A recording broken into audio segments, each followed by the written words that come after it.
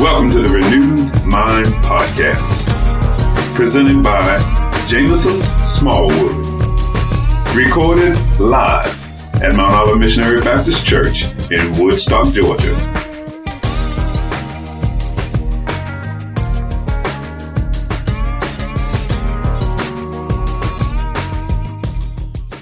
Hello, everybody.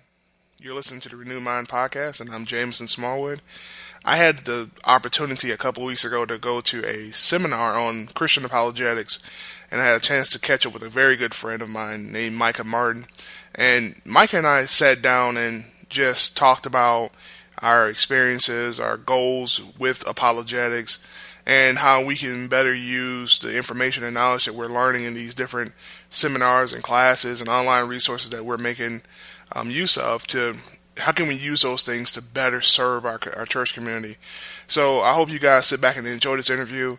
And Micah, if you're listening, I really appreciate you letting me record you and use this conversation to give God the glory. So you guys sit back, enjoy, and take care. But yeah, what I was about to go on was people think they believe, like they don't even know why they believe what they do. People are religious pluralists. They don't know why they believe it. Mm-hmm. Thank you, sir. Or people believe just all kind of different stuff.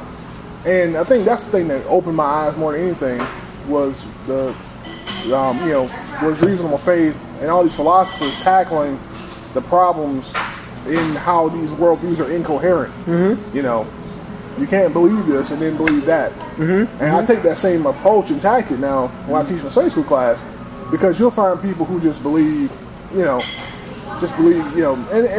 it's to believe anything, and it's not their fault as much as it is just a function of the world we live in and our sinful nature. But it's just they don't know why they hold that belief until you challenge it. Mm-hmm. Because somebody they trusted told them this, right, and now that's what they believe. But it's not necessarily biblical or reflects the character of God. And I think that's one of the coolest things that this stuff apologetics makes you look at. It's like, okay, how can I defend what I believe? Mm-hmm. And then, how can I define it? How can I define God based on what I believe? Mm-hmm.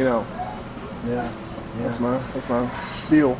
Yeah, I think for me, just like I was just saying about it just being another way to seek God and to if you want to know more about God, mm-hmm. then you just study more detail about it. Mm-hmm. But, in particular about, just really loving God with all your mind, and if you're a person that likes to think about things, why avoid thinking about your faith? Mm-hmm. Why? Mm-hmm. Why is it something that you can't think about and really try to understand why? Mm-hmm. It shouldn't be, what's different about it? And so, nothing. Mm-hmm. And so I think it's natural, mm-hmm. And I think that we're making a mistake, mm-hmm. When we try to, separate it mm-hmm. as something else. But it's natural to think about these things. And so, matter of fact, my wife and I, we're going through William Lane Craig's book mm-hmm. about what it's God like with our kids. It has about 10 different booklets mm-hmm. about faith, and it's just amazing to see the type of questions that mm-hmm. my daughter asks. They're a kid and they're thinking about this stuff, mm-hmm. but if we don't engage them on that, then they just stay ignorant about those things mm-hmm. or misunderstand those things. And so, but it's things that everyone thinks about. But as adults, and we're taught about faith and just believing, we kind of, I think we suppress our desire to ask questions. Well, I think some of that comes from there not being a lot of great willingness. And I can't speak to everybody's experience or tradition, mm-hmm. but I know personally that comes from a lot of just lack of knowledge mm-hmm. about what it is we believe circulating within our church, mm-hmm. Or churches, I should say. Mm-hmm. So yeah, you don't feel like somebody can give you a great answer on mm-hmm. the nature of God and what is God like and how do you explain God's I was talking about a couple of days ago his omniscience, because we're talking about prophecy. How does God know these things? And I was talking about middle knowledge and just all these different concepts that we sort of just are theologically ignorant to. You know, which means that you can't have the conversation you're saying with your daughter about it unless you engage it, because they want to know. Yeah, they do. They want to know. The other factor, I think, is the fear factor. You know, especially coming from earlier in Christianity, whether it be the 1900s, whatever, when science is really starting to take its roots. You know, and at first glance, it seems that a lot of science is contrary to faith, but we know it's true. Yeah. We know it. It's true. And so the thought from early Christians, not early Christians, but just a century ago or so, is to reject the scientific way of looking at things to believe. So we went through this stage in Christianity where I don't care what they say, I just believe. Exactly. And so we're still there. And people are afraid that if they study, they'll stumble upon these things that may falsify their faith. And so I think it's a fear factor involved as well, I think. I agree. But I don't think people realize that, it's not like that now. And I think William Lane Craig talks about it. He refers to it as the shift in philosophical ideas. There's the shift towards faith as opposed to away from faith. And I think, Lee Strobel hints at that as well. And so I think that as Christians, if we really do dig down in there, we'll find that we have a whole lot more backing for our faith than we think we did. And so I think that's part of what apologetics does. I completely agree with you. It makes you ask questions and then figure out that you have answers. That you're not lost out here in this in sort of this supernatural realm that you can't let interact with your logic and reason. Right. Could you bring us a few more of those fried wontons? It's kind of like this to me. What if you believed in prayer and you prayed every day all your life and you never got an answer from God? Exactly. You never got an answer. You never got the feeling that He listened or anything. You was just out there talking. How would that impact your faith? I'm not saying you can't believe in that standpoint, because you obviously can. But how much more would you believe if God answered you? Exactly. If you asked Him something and He told you. I think that apologists is kind of like that. We have questions and we're asking God to answer us, and then He answers us through this understanding. And so, and that builds our faith. And so I think that's part of what apologetics does. And so, we say apologetics, but just preaching and teaching in general does that. Yeah. And so, the difference is that the traditional preaching and teaching just focuses on the scriptures. Exactly. In general. Although if you talk to any teacher, these days they're going to pull in other stuff. If they're a good teacher. Yeah, if they're good teachers, and they're going to start teaching on that. And so, but why is it that we can't do the same thing with history and with science and with philosophy? Why come we can't do that? And so I kind of think that's really what, that's kind of what apologetics is getting at. Just pulling from all these different disciplines to help support, the faith. And that's helpful. I think for me, it's like warfare. It's helped me understand my enemy, because that tells me how to defeat it. How do I answer these critics? Right. Because all too often people don't evangelize as we're called to do, because we're scared of interacting with people and their crazy beliefs. Right. I don't know how to deal with, where the king's wife come from and all this other crazy stuff people ask you, But the reality of it is that we have to have the ability to defend what we believe. Right. Right.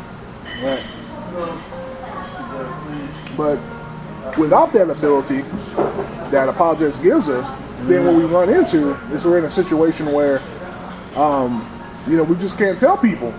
And we insulate ourselves in the church. And only people who we deal with are church people.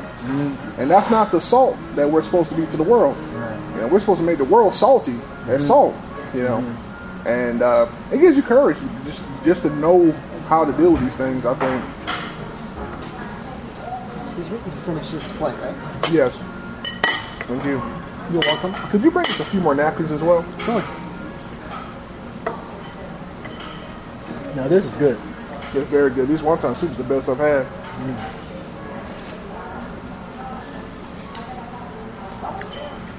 You put spinach in the wonton soup, which is really good. I was about to say a crack and say, for those that are listening, yes, we're eating and having a podcast at the same time. Exactly. Exactly. All right, I'll edit it in. Keep it in. Why can't you talk about your faith in just general conversation in life and eating? Exactly. And going playing basketball? Why can't you? You know? So you don't have to wait. Here's a napkin. Thank you. You're welcome.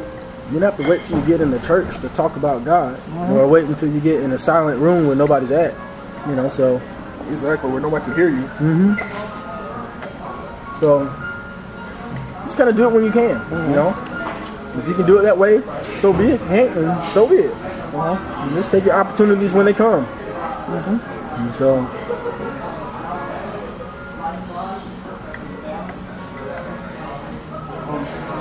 Hi, how are you? Hello. Hello. Fried chicken wing. Yes. You guys are bringing us out stuff right on time. Because it's fresh making. No, that's fine. Yeah, That's perfect. we'll make sure everything well done. Thank you very much. You're welcome, you. Joe.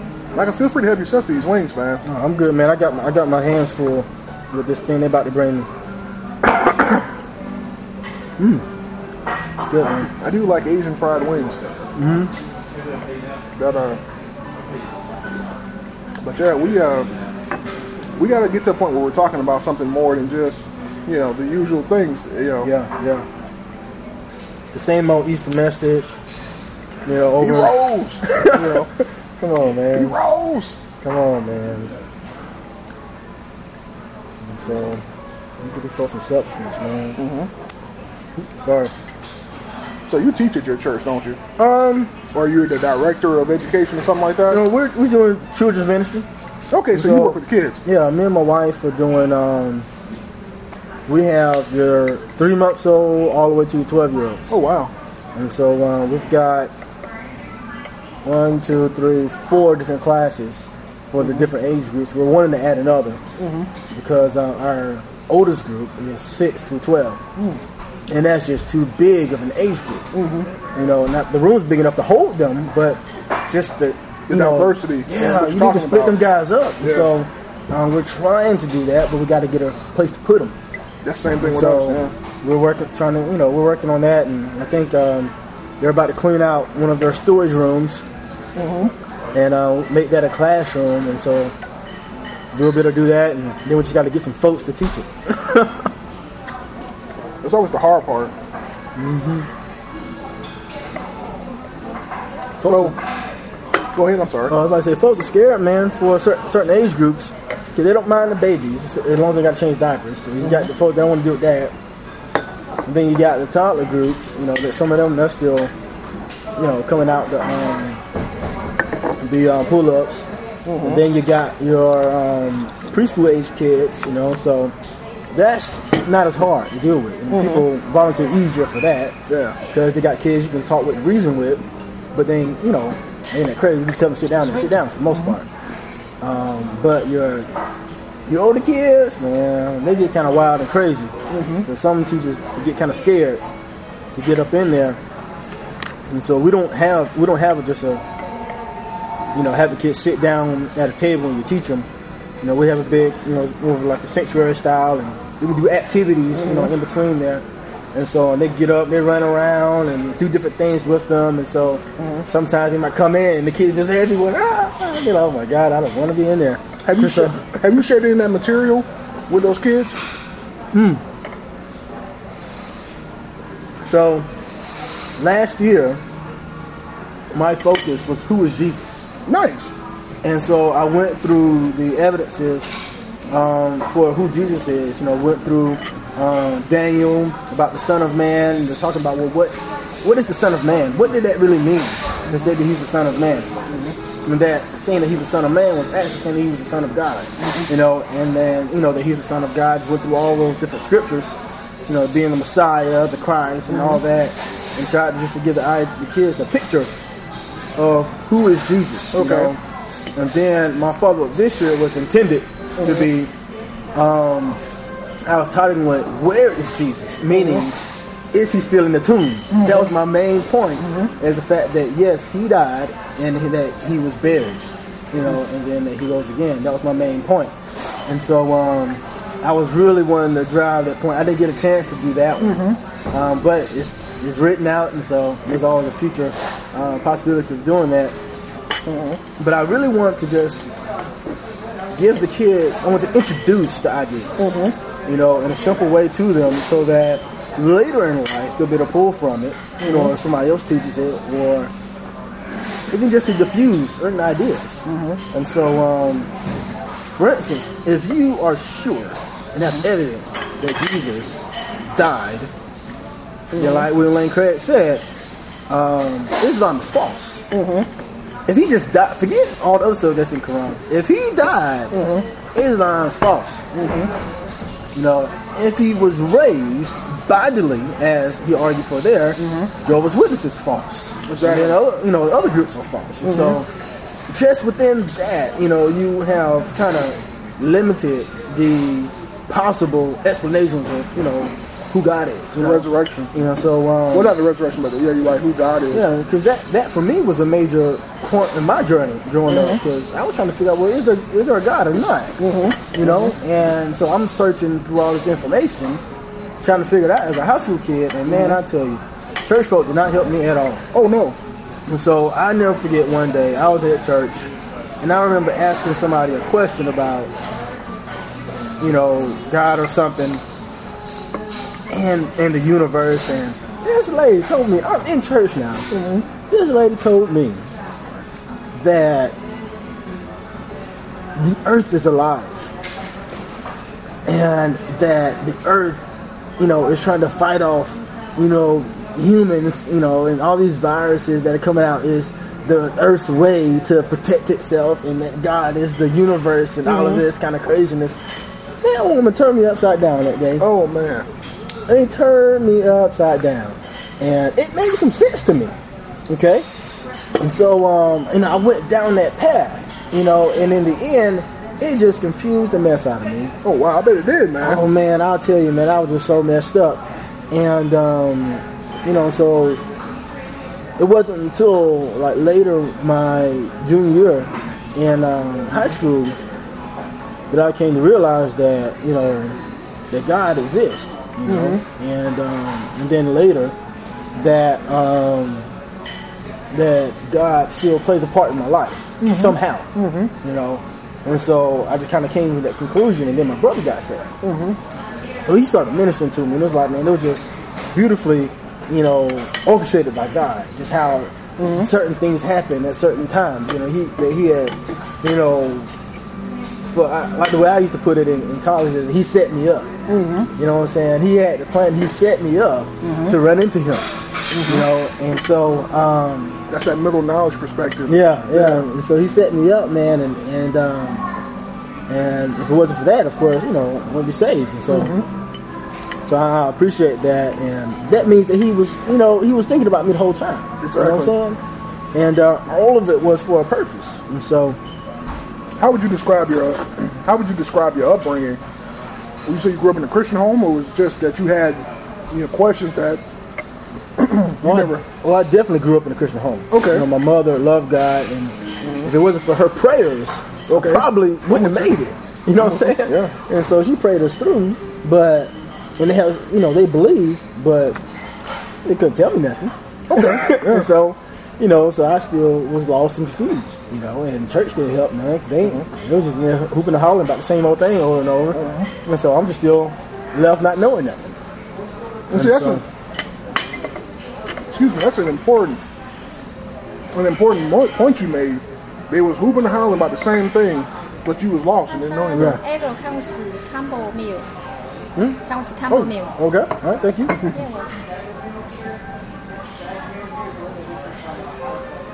Yeah. I think that's what she said. Yeah. But yeah, man. So I have a desire to help give information, that kind of stuff. Because I was lost and nobody helped me. Yeah. You know what I'm saying? Nobody could help you. Yeah, nobody. Yeah, that's a better answer. Nobody could. It's not that they didn't want to. Exactly. They just didn't have the skills to answer the questions. And so, I'm sure there are people just like me out there who need someone to share this with them, so that in here they're not stuck. See, I was stuck in here. I wasn't stuck so much in here. I wanted to believe. You're stuck in your head. Yeah, I wanted to understand. I mean, I was seeking. I wanted to, but I, in here, couldn't put it together. Exactly. Couldn't put it together. And so, and of course, God helped do that. And so, through the sending of these people. And so, that's why it's important. And so,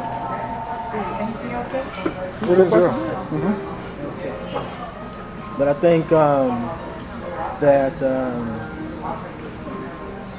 when people talk about, okay, is apologetics important, versus just, go lay hands on them and cast the demon out, from perspective. I think about people like myself who needed that. Yeah. So you're trying to say those people don't matter to God? Exactly. And so, no, they matter. And so, here comes the quiet portion of the video. The podcast, yeah. Now you can hear some smacking and some. Thank you for listening to another installment of the Renewed Mind Podcast. Be sure to listen again as we endeavor to renew our minds.